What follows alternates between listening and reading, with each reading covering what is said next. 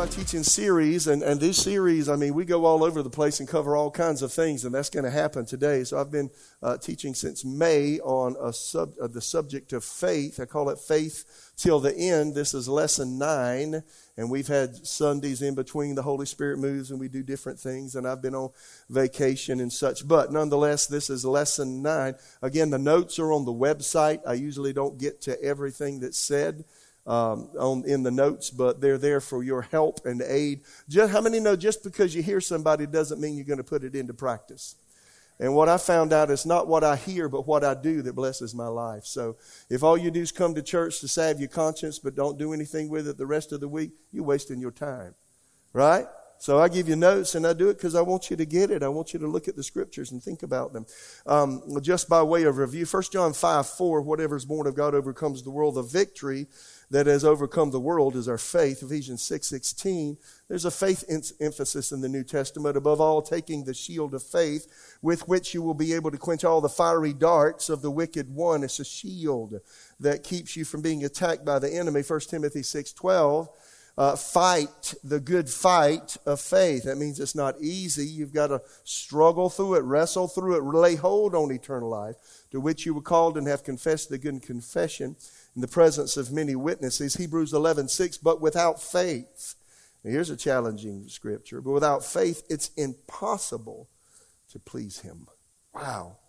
Do you have the faith that can please God? That's a great question, isn't it? For he who comes to God must do two things. Number one, believe that He is.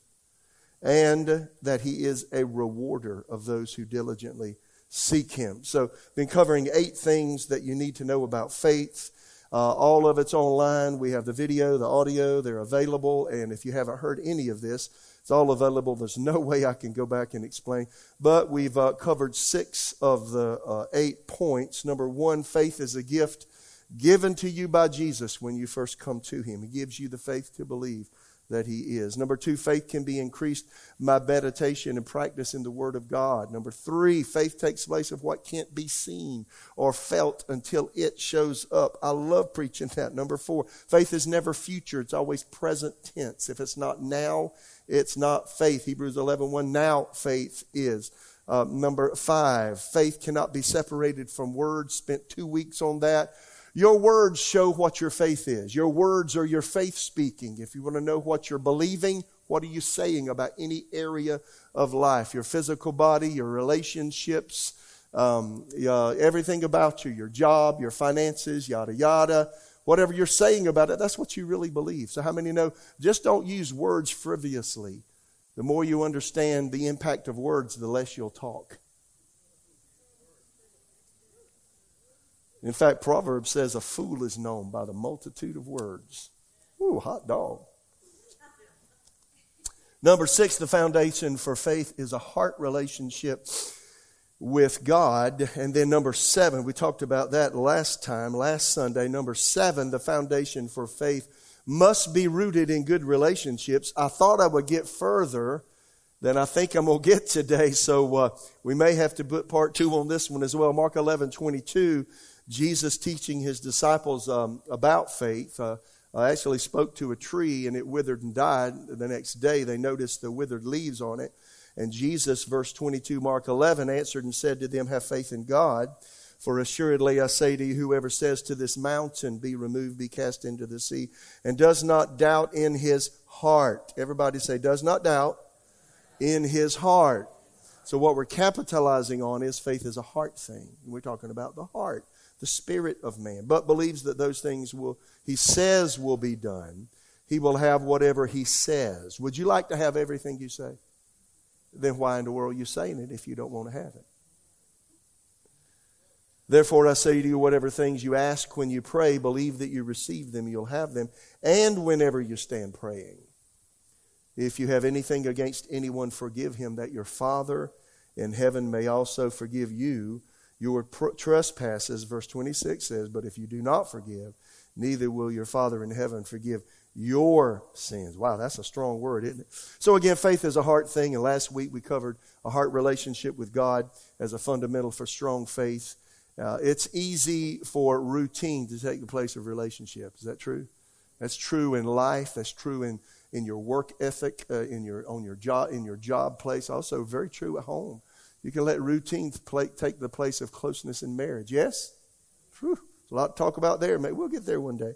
So this week I want to continue talking about the heart and faith and add a dimension on how our relationship with God and others affects our faith. I'm not sure I'm going to get to that last part today because every time I pray and seek God, He always adds to what I thought I was going to say. So good relationships. Let's start here and say this. Start with a clear conscience.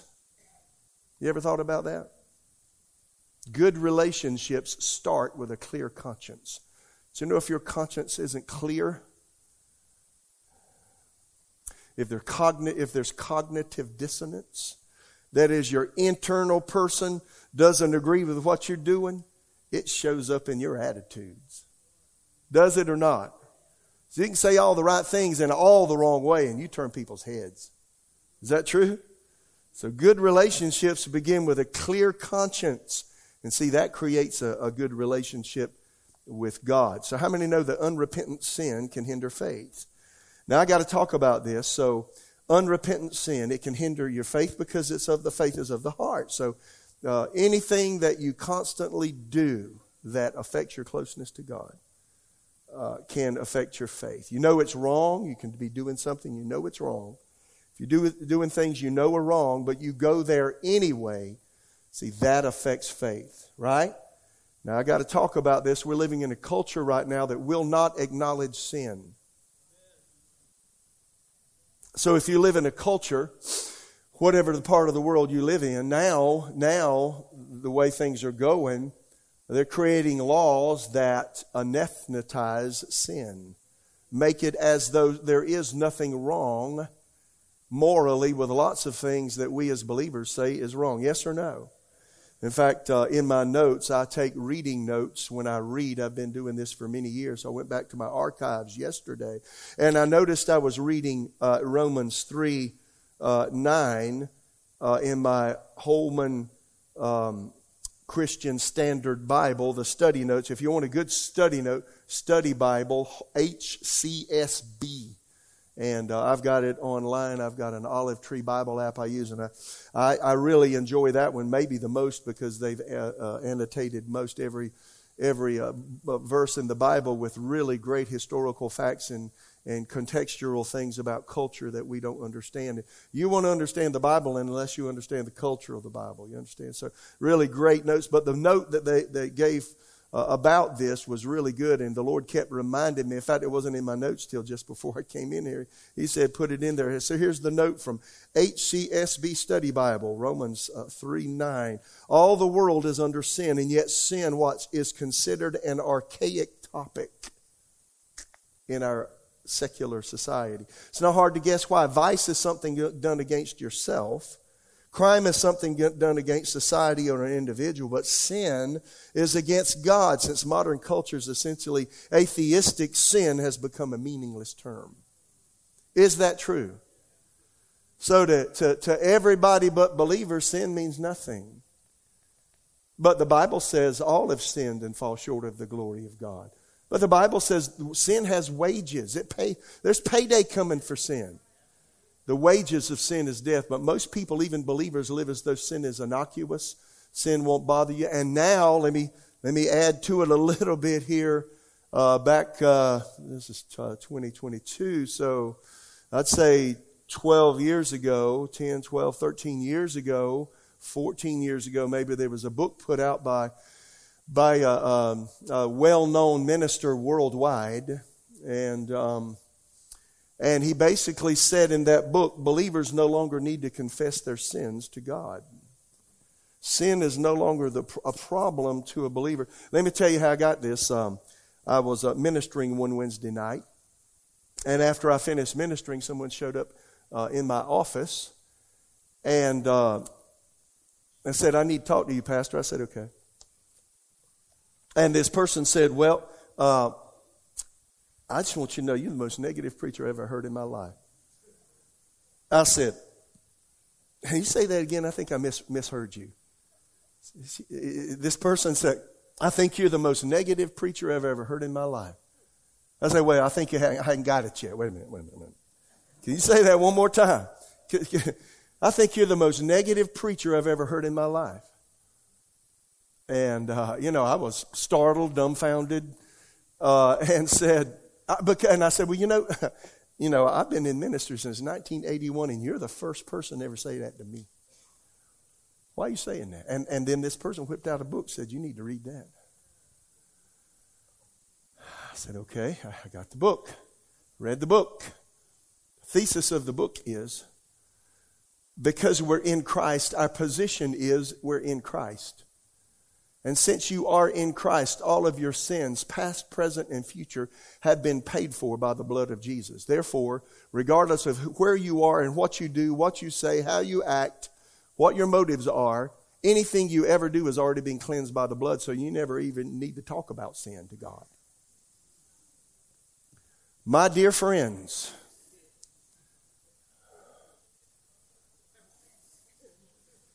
that is universalism. That is false doctrine. Par none. If you go, now I'm not on my notes yet, I'll get to them eventually. If you go through the New Testament, what did the Apostle Paul say?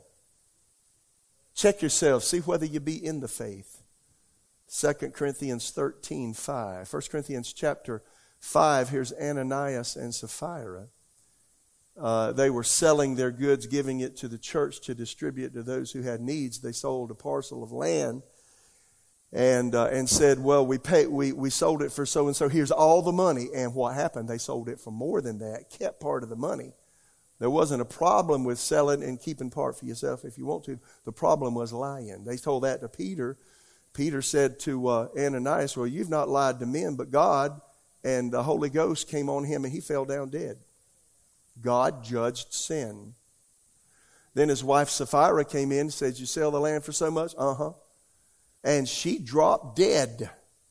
Now see, that's shocking to us in the 21st century to think that someone who says they know God could drop dead because of sin.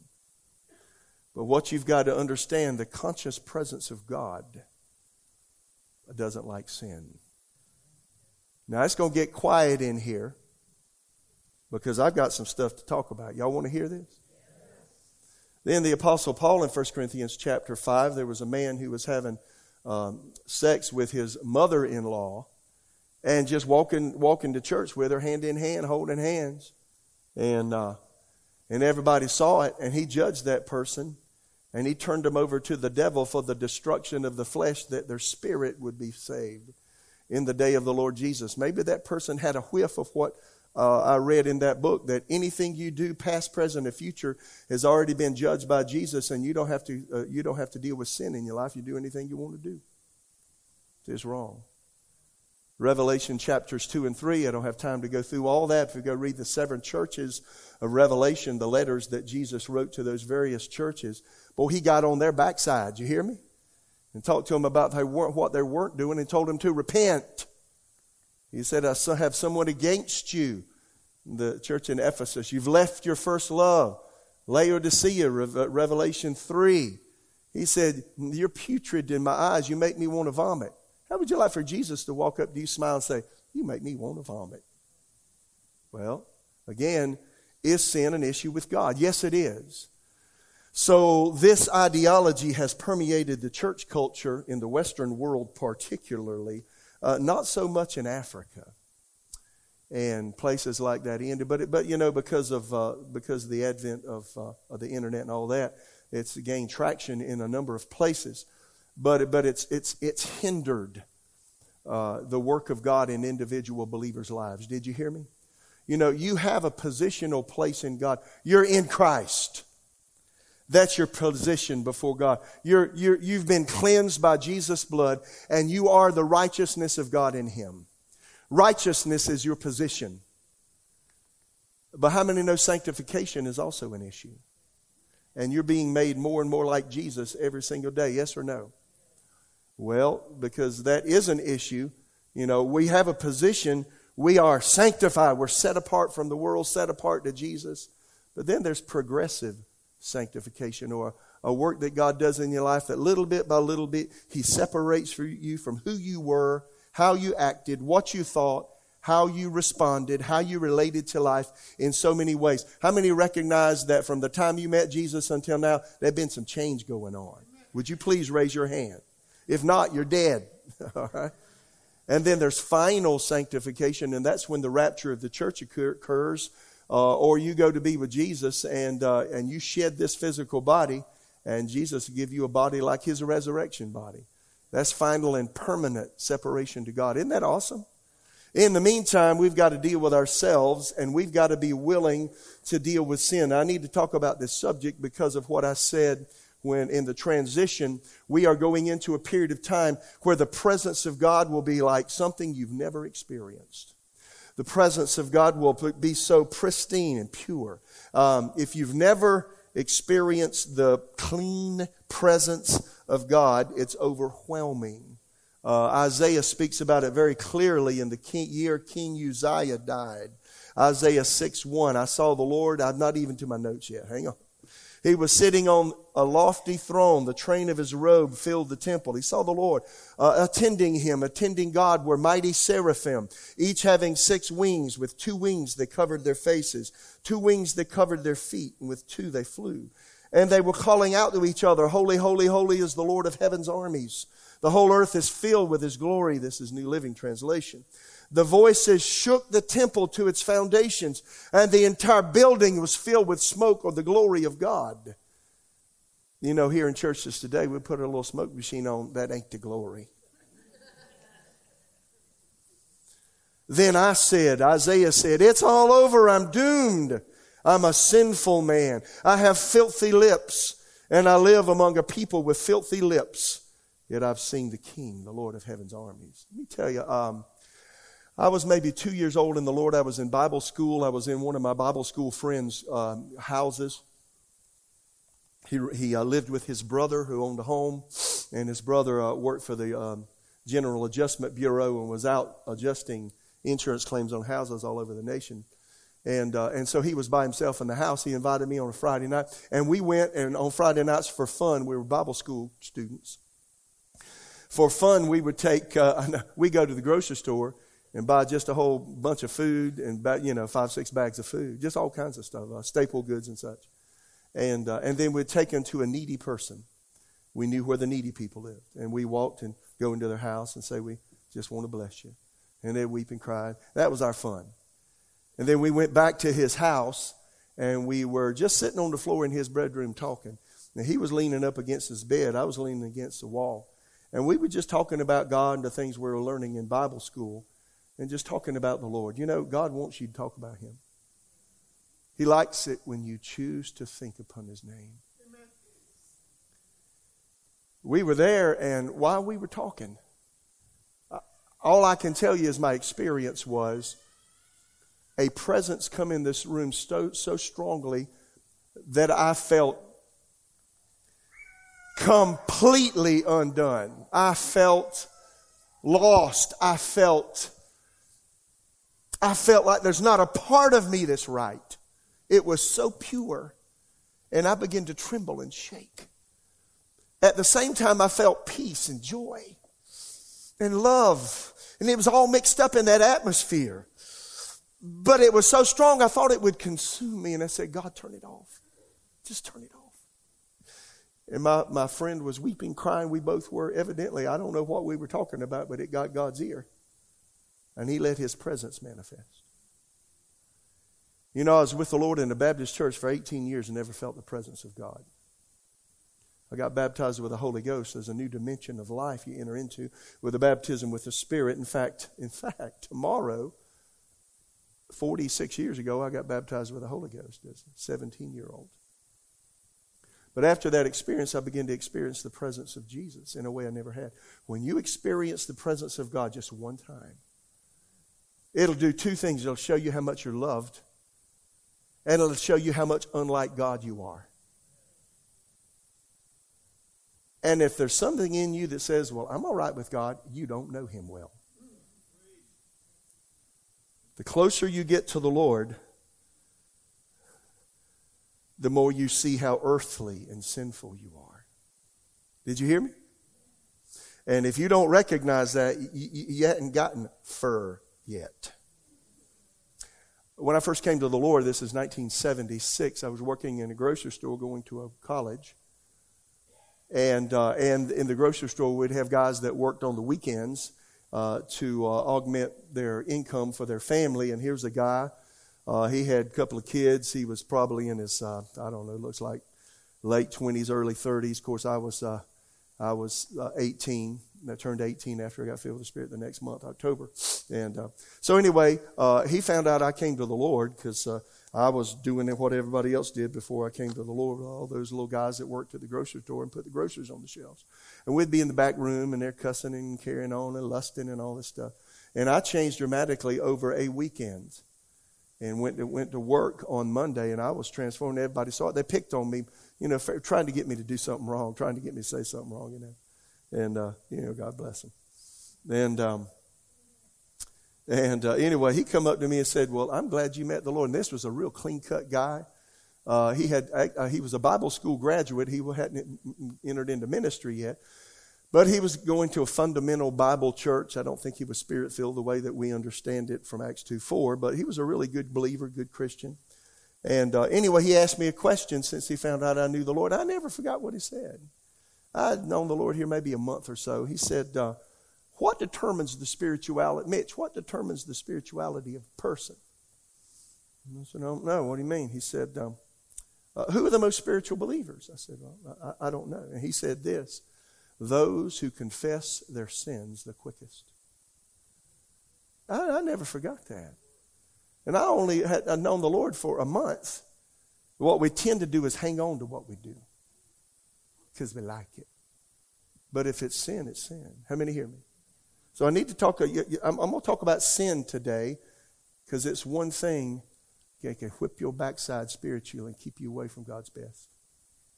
Charles Spurgeon said this, God never allows his people to sin successfully. Their sin will either destroy them or it will invite the chasing hand of God. Wow. He said if history of Israel teaches the contemporary church anything, it's obvious lesson that righteousness exalts a nation, but sin is a disgrace to any people. William Barclay said this, it's an easygoing attitude to sin is always dangerous. It's been said that our security against sin lies in our being shocked at it. So what do you think? Do you snuggle up to sin sometimes and say, well, I'm tired. I want to do this. God will forgive me. See that? How many know that's a dangerous place? Somebody said it may take 20 years for a believer to backslide because you keep just etching away at your conscience, doing that which you know you should not do. That's a dangerous place to be. Produces a callous on the heart. Hebrews 3 says, Leonard Ravenhill says, there are three people living in each of us. The one we think we are, the one other people think we are, and the one God knows we are. Isn't that good? So let me ask you a question. How quickly do you make things right with God when you mess up? That's the question.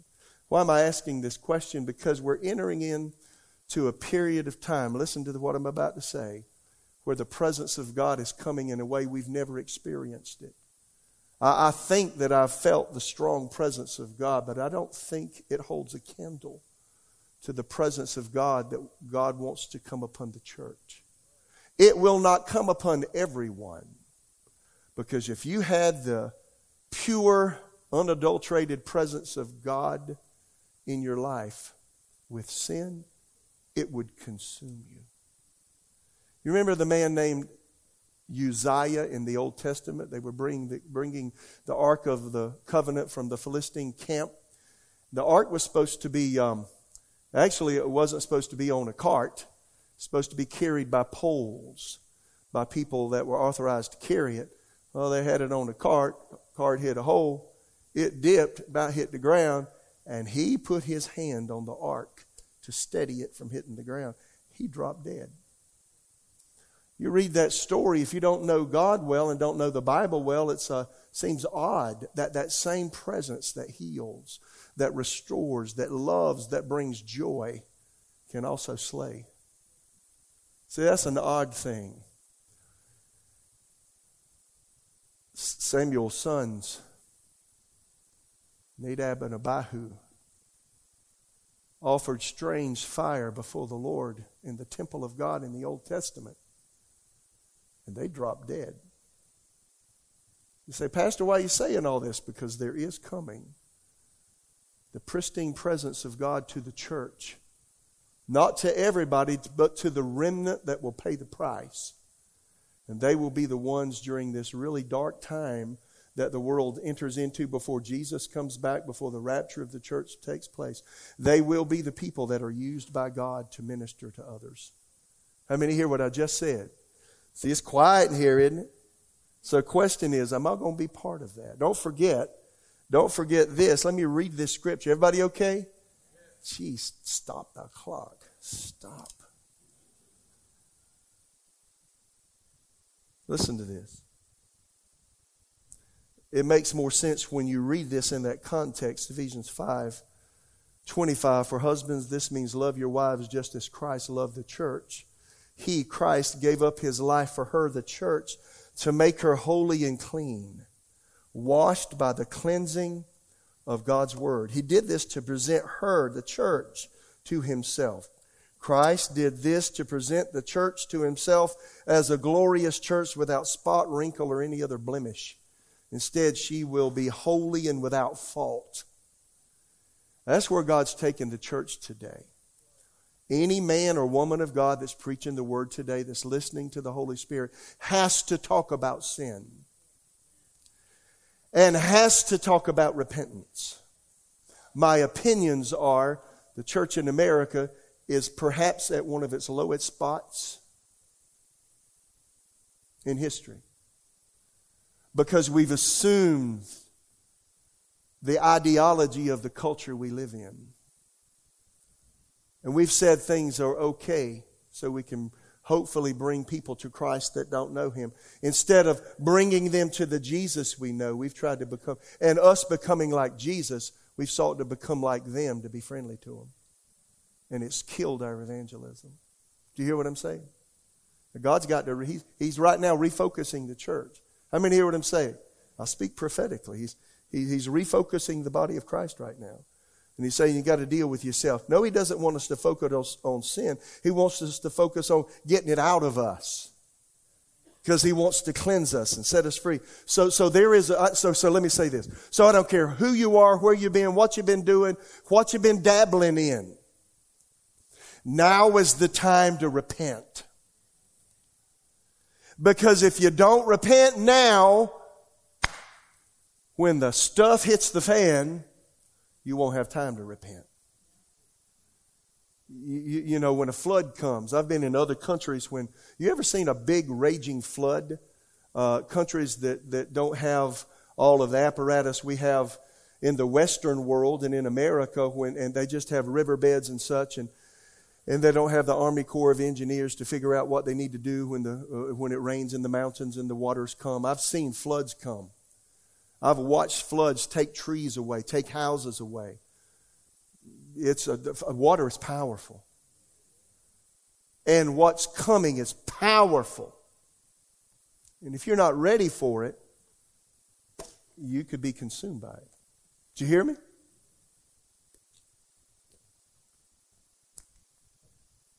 Isaiah 60, arise, shine, your light is come. For the glory of the Lord is risen upon you.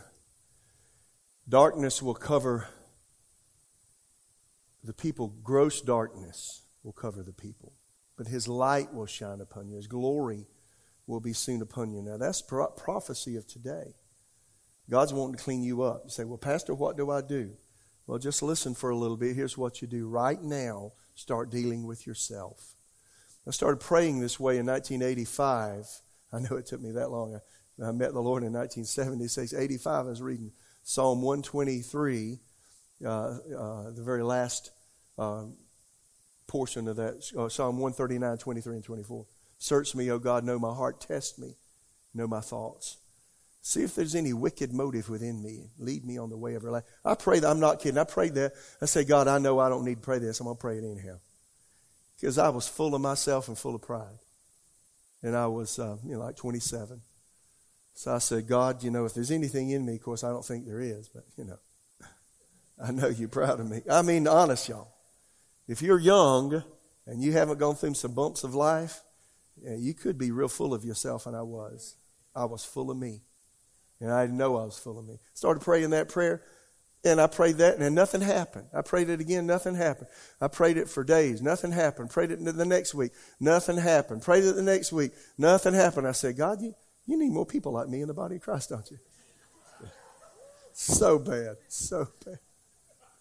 Finally, I woke up one day and I didn't feel right inside. I said, what's wrong? He wouldn't say anything to me. I prayed that prayer again. He wouldn't say anything to me. I lost the joy. I lost the peace.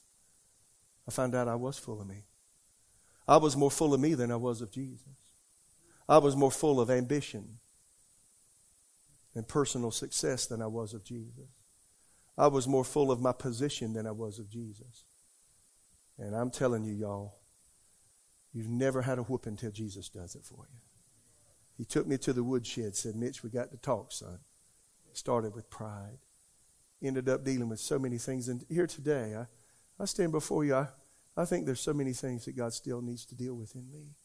And if you don't have that kind of attitude, I wonder how close you are to the Lord. How many hear what I'm saying? Psalm 60, everybody okay? Psalm 66:18. If I had not confessed the sin in my heart, the Lord would not have listened. But God did listen. He paid attention to my prayer. The issue with today is, and what my focal point is, sin will hinder you from fellowship with God. And this pristine presence that's coming, that will minister to people and heal people and set people free from sin. It'll come on your life, but you got to live right to do it. And if you're living a lukewarm life, partly with the world, partly with Jesus, it's not going to work well for you. How many hear me? Proverbs 1:28-29. When they cry for help, I will not answer. God's talking to a person who says they know Him because they're crying for help, but they're not living and walking right. Though they anxiously search for me, they'll not find me. For they hated knowledge and choose not to fear the Lord. There's a person that knows the Word but chooses not to walk in the light of what they know. So he says, that's why he says that they hated knowledge. Choose not to fear or respect the Lord. If I respect the Lord, I won't do things that He says He doesn't want me to do. Yes or no? Y'all awake? Isaiah 1:15, when you lift up your hands in prayer, God said, I will not look. Though you offer many prayers, I will not listen. Why? For your hands are covered with the blood of innocent victims. Wash yourselves, verse 16, and be clean. Get your sins out of my sight. Give up your evil ways. He's talking to his Old Testament people. And he says to us, the church today, it's time to clean up. Isaiah 59:1. Listen, the Lord's arm is not too weak to save you, nor is his ear too deaf to hear your call. It's your sins that have cut you off from God. Because of your sins, He's turned away and will not listen anymore. Your hands are the hands of murderers. Your fingers are filthy with sin. Your lips full of lies. Your mouth spews corruption. No one cares about being fair and honest. The people's lawsuits are based on lies. They conceive evil deeds and then give birth to sin. He's talking to His people, not the people of the world. He's talking to His people. And then the Apostle John, 1 John 1 verse 5. This is the message we have heard from Him and declare to you, that God is light and in Him is no darkness at all. If we say we have fellowship with Him and walk in darkness, we lie and do not practice truth. But if we walk in the light as He's in the light, we have fellowship with one another, and the blood of Jesus Christ, His Son, cleanses us from all sin. If we say we have no sin, we deceive ourselves, and the truth is not in us. If we confess our sins, He's faithful and just to forgive us our sins and cleanse us from all unrighteousness. If we say that we have not sinned, we make Him a liar, and His word's not in us. And see what he's talking there. If you say you know Jesus, but you're acting like everybody around you who doesn't know Jesus, you don't know Him. That's what he was saying. And then, you can't help but think about this. Matthew 7:13, where Jesus said, you can enter God's kingdom only through the narrow gate. The highway to hell is broad. The gate is wide, for many are they who choose that way. But the gateway to life is very narrow, and the road is difficult, and only a few ever find it. You speak to the average American, everybody's going to heaven. Why? Maybe one day even the devil will get saved. That's a fraud. That's a deception. You hear me? But to think, well, everybody's going to heaven. No. He said only a few will. Are you going to be one of those few? Then verse 21, Matthew 7, not everyone who calls out to me, Lord, Lord, will enter the kingdom of heaven. Only those who actually do the will of my Father in heaven will enter. On Judgment Day, many, didn't say few, didn't say a handful. On Judgment Day, many will say to me, Lord, Lord, we prophesied in your name, cast out demons in your name, performed many miracles in your name. But I will reply, I never knew you. Get away from me, you who break God's law. This is a person who says they're a believer, but and maybe even goes to church, maybe even gives money and helps people, and maybe is a volunteer. But during the week, they don't walk with Jesus. There's a duplicitous life. And God is wanting to deal with duplicity. That is, thinking one way, acting one way, saying one thing one day, and doing something completely different another day. How many hear me? The good news is, 1 John 2, 1 and 2, my dear children, I'm writing this to you so that you will not sin. But if anyone does sin, we have an advocate who pleads our case, a lawyer who pleads our case before the Father. He is Jesus Christ, the one who is truly righteous. He himself is the sacrifice that atones for our sins. And not for ours only, but also for the sins of the whole world. Is that good news?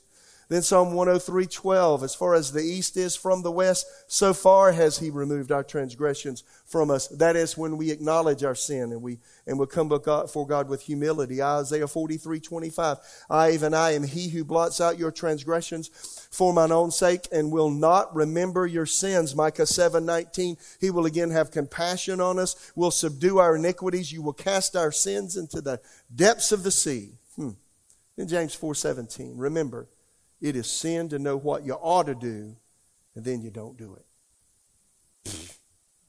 Are y'all ready for what I'm about to say? So listen carefully. If you're living in an immoral lifestyle, and you come to Victory, maybe you're not a member yet, just come and listen.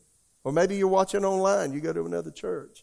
If you're living immorally, you're not right with God, and you've got to repent. If you're living with your boyfriend, your girlfriend, if you're shacking up, if you're having one-night stands with people, you're in sin, my friend. You cannot go to heaven and live that way because God is holy. How many get it? Yeah. If you're regularly lying to others and you don't repent, you're not right with God. If you're drunk, or if you get drunk regularly or abuse drugs regularly to overcome life's pressures, instead of falling at the feet of Jesus saying, God, I'm overwhelmed, what do I do? And my friend, you're not right with God. You got to repent. How many get it? If you view pornography regularly and enjoy doing it and you don't repent and say, oh God, I'm messing with my conscience and my heart, you're not right with God. You got to repent. How many get it? If you're married and you ignore your family and you spend most of your time away from them, you waste money that should care for your family, friend, you are not right with God. You got to repent. How many get it?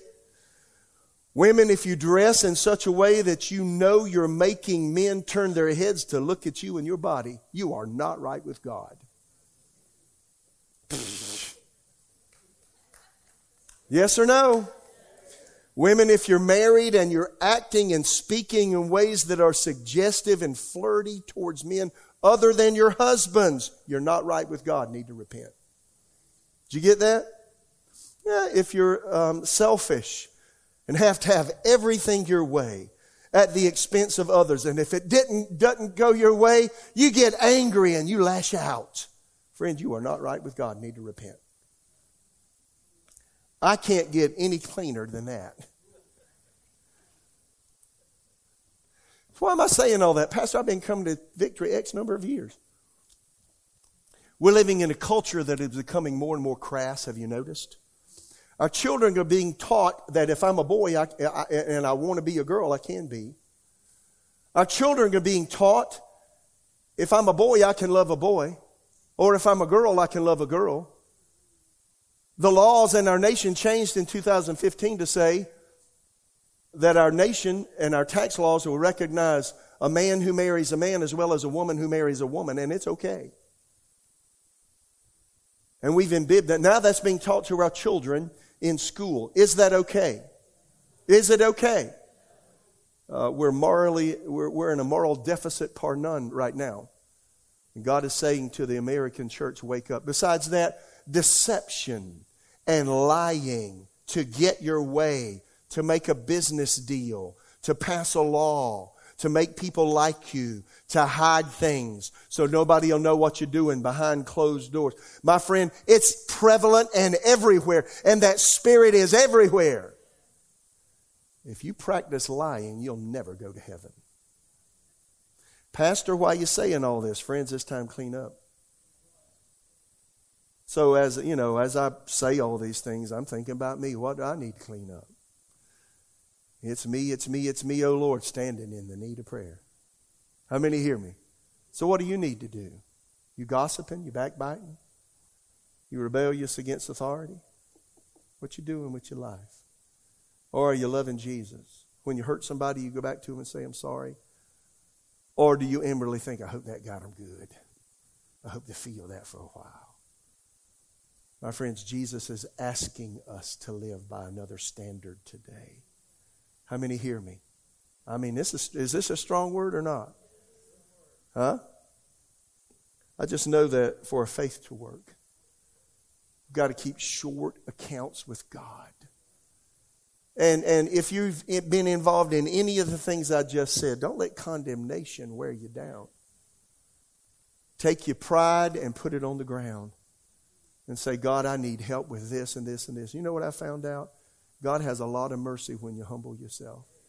Maybe you're sitting here and you just got a weakness in your flesh, and you've got an anger problem, you got a gossip problem, you got a selfishness problem, you've got a moral problem, whatever. You know what I found out? If you'll be honest with God. Maybe you're sitting here and you're not treating your wife right. Did you know, men, if you don't love your wives the way Jesus loved the church, you can't get your prayers answered. Is that true? And then women, if you use your beauty to assert yourself and make a place for you, you are in sin. Jezebel in the Old Testament did that. She batted her eyes at everybody, said.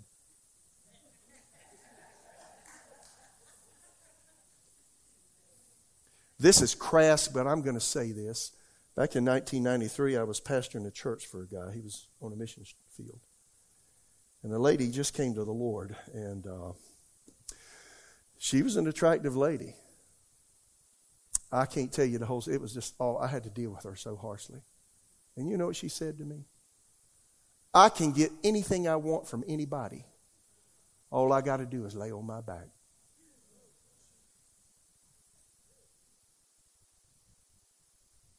That's awful. So again, I'm saying all this because, friends, it's time to clean up. I'm not kidding. It's time to clean up. What I do know is you got a church our size. Somebody in the church is going to be affected by the culture. And let the things in the culture come right into their life. And then we want to be innocuous and think it's okay. It's not. We are a holy people. And we serve a holy Father God. And I just, if I could beg you, I'd beg you. I just know what God's speaking to me. He's saying, Mitch, you think you're clean? He said, clean up some more. How many hear me? I've been walking with Jesus 46 years. And I keep hearing him say, come away with me. Let go of that, let go of that. I still have selfish tendencies.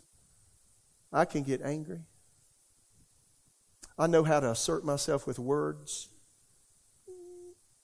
Maybe I shouldn't tell you. I could probably out-talk anybody. That's not good. If I didn't know God, you wouldn't like me. Huh? So see, I got to take me and wrestle me to the ground.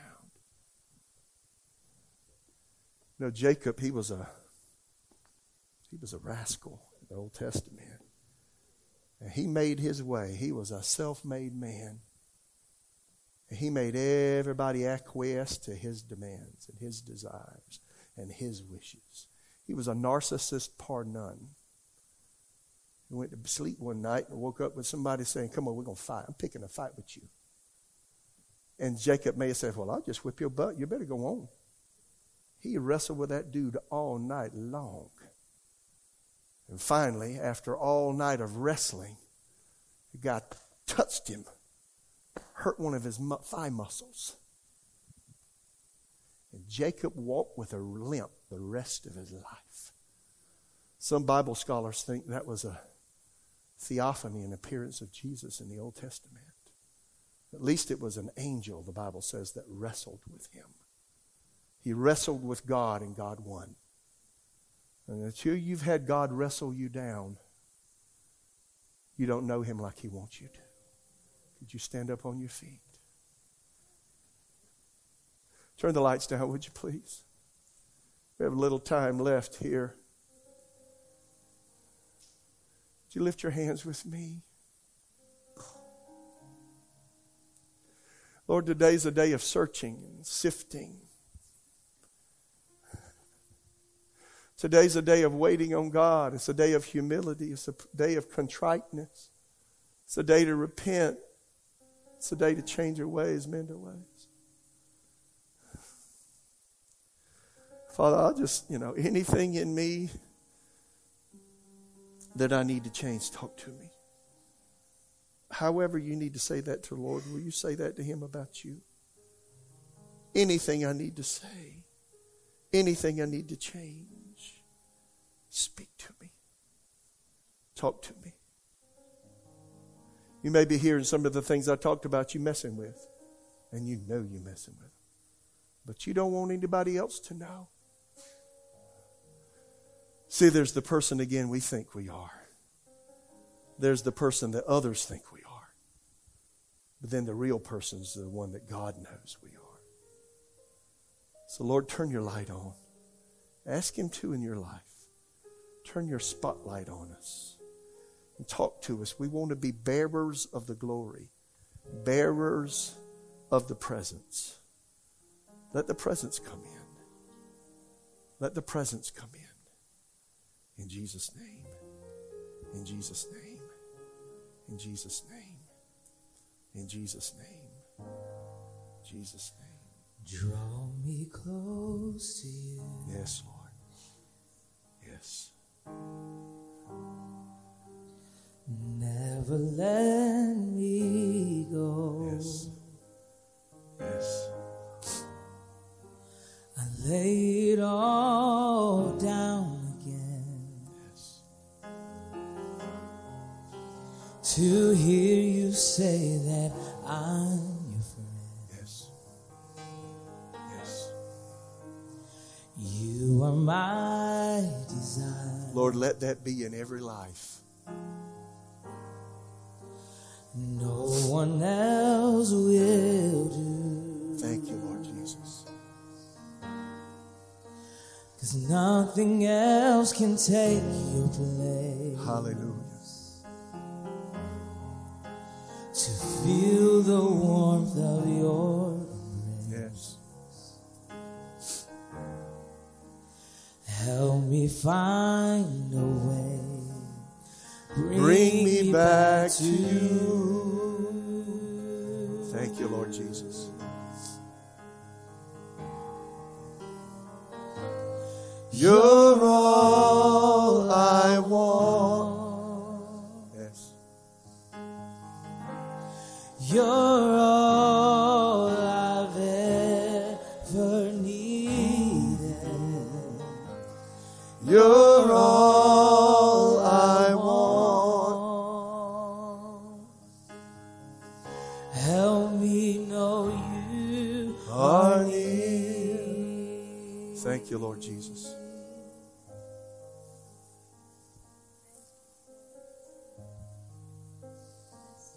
You know, there's a girl here. Now, the thought has been put in your mind because of our culture to go kiss another girl. My friend, that's a demon spirit talking to you. And you need to know it. And it's trying to lure you into a life that you'll be hard to get out of. Jesus can deliver you and set you free. But right now is the time to say, depart from that. Friends can get you into trouble. Young and old. And just trying to please another person can move you away from the presence of Jesus. You got to draw a standard in your life. Say, not for me, not today, and not ever.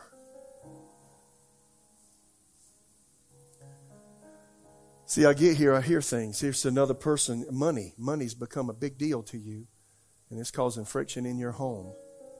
The Bible says, doesn't say seek first money and all these things will be yours. It says seek first the kingdom of God and all these things.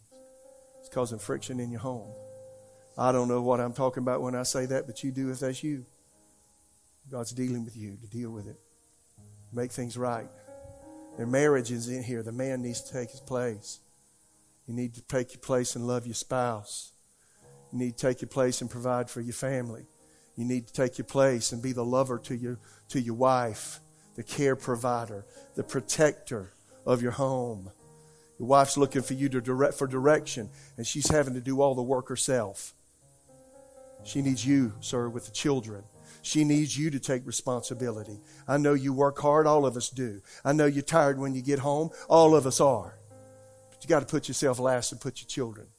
Put Jesus first. Take care of your children. Take care of your wife. Stop the excuses. Father God, thank you for ministering life in this room.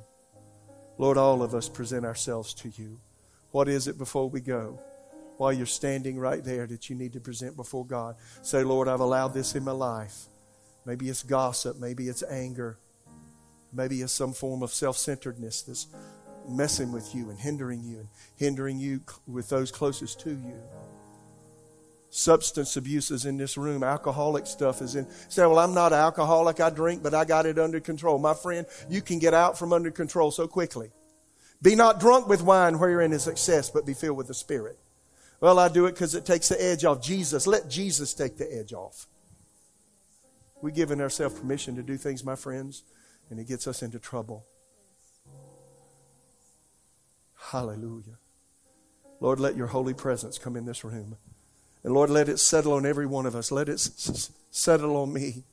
Let it settle on every man, every woman, every boy, every girl in this room, every person listening. Let the presence of Jesus come. Let the presence of Jesus, let the presence of heaven permeate us. Lord, let it enter into our soul. Let it enter into our thoughts, our emotions. Let it enter into our physical bodies. In the name of Jesus, permeate us, Lord, with you. Saturate us with you. Oh, dear Father God, let your consuming fire come and burn up the chaff, the things that hinder and distract in life. I pray beginning today that the hound of heaven, the Holy Spirit, would dog each one of us. Deal with us when we're making choices and decisions and are doing things that are less than your best. Draw us away from it. Draw us away, Lord, from distractions. Hallelujah. Hallelujah.